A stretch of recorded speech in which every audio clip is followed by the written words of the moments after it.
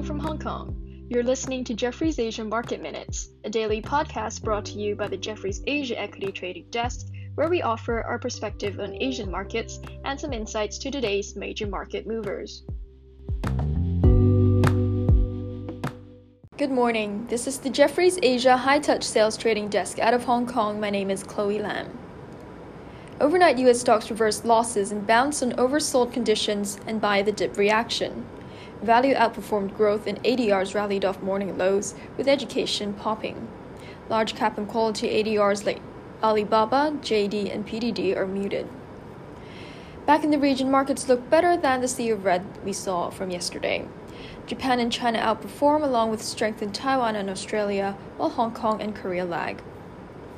Indeed, in Hong Kong, it's a very choppy morning with the HSI down to year-to-date lows at nearing 27,000 levels.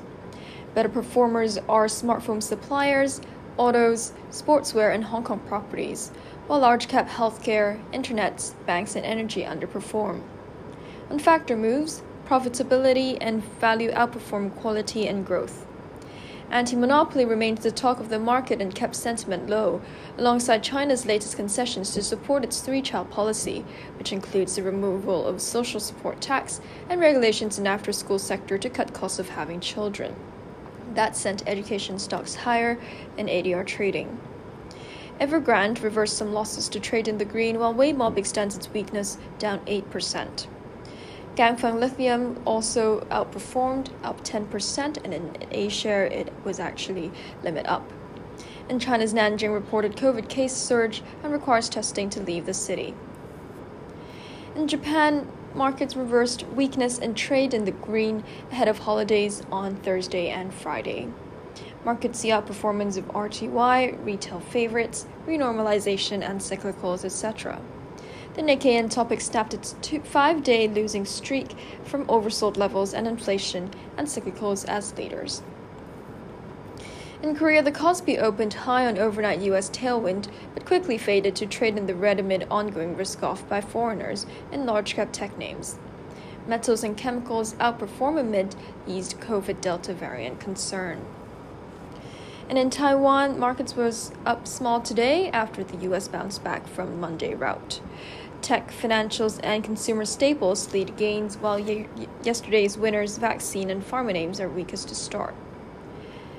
MLCC plays lead amid tight supply and lockdown in Malaysia, and panel names are weaker after TrendForce indicated price downtrend for small-sized TV panels in July.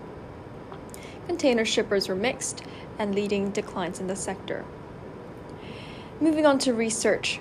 Our internet analyst Thomas Chong addresses market concerns around data privacy on personal information and believes the selling of such personal information to ad agencies are prohibited and that spam marketing is in fact a thing of the past. This is in relation to Weimob's weakness yesterday. And Johnson Wan looks at BMIIT's capacity swap policy for cement and glass, which he believes is positive to cement and float glass, but negative to solar glass. He has a buy on CNBM Xinyi glass, and reiterates underperform on flat glass and Xinyi solar. And that's all you need to know about markets in Asia today. Take care, keep well, and happy trading.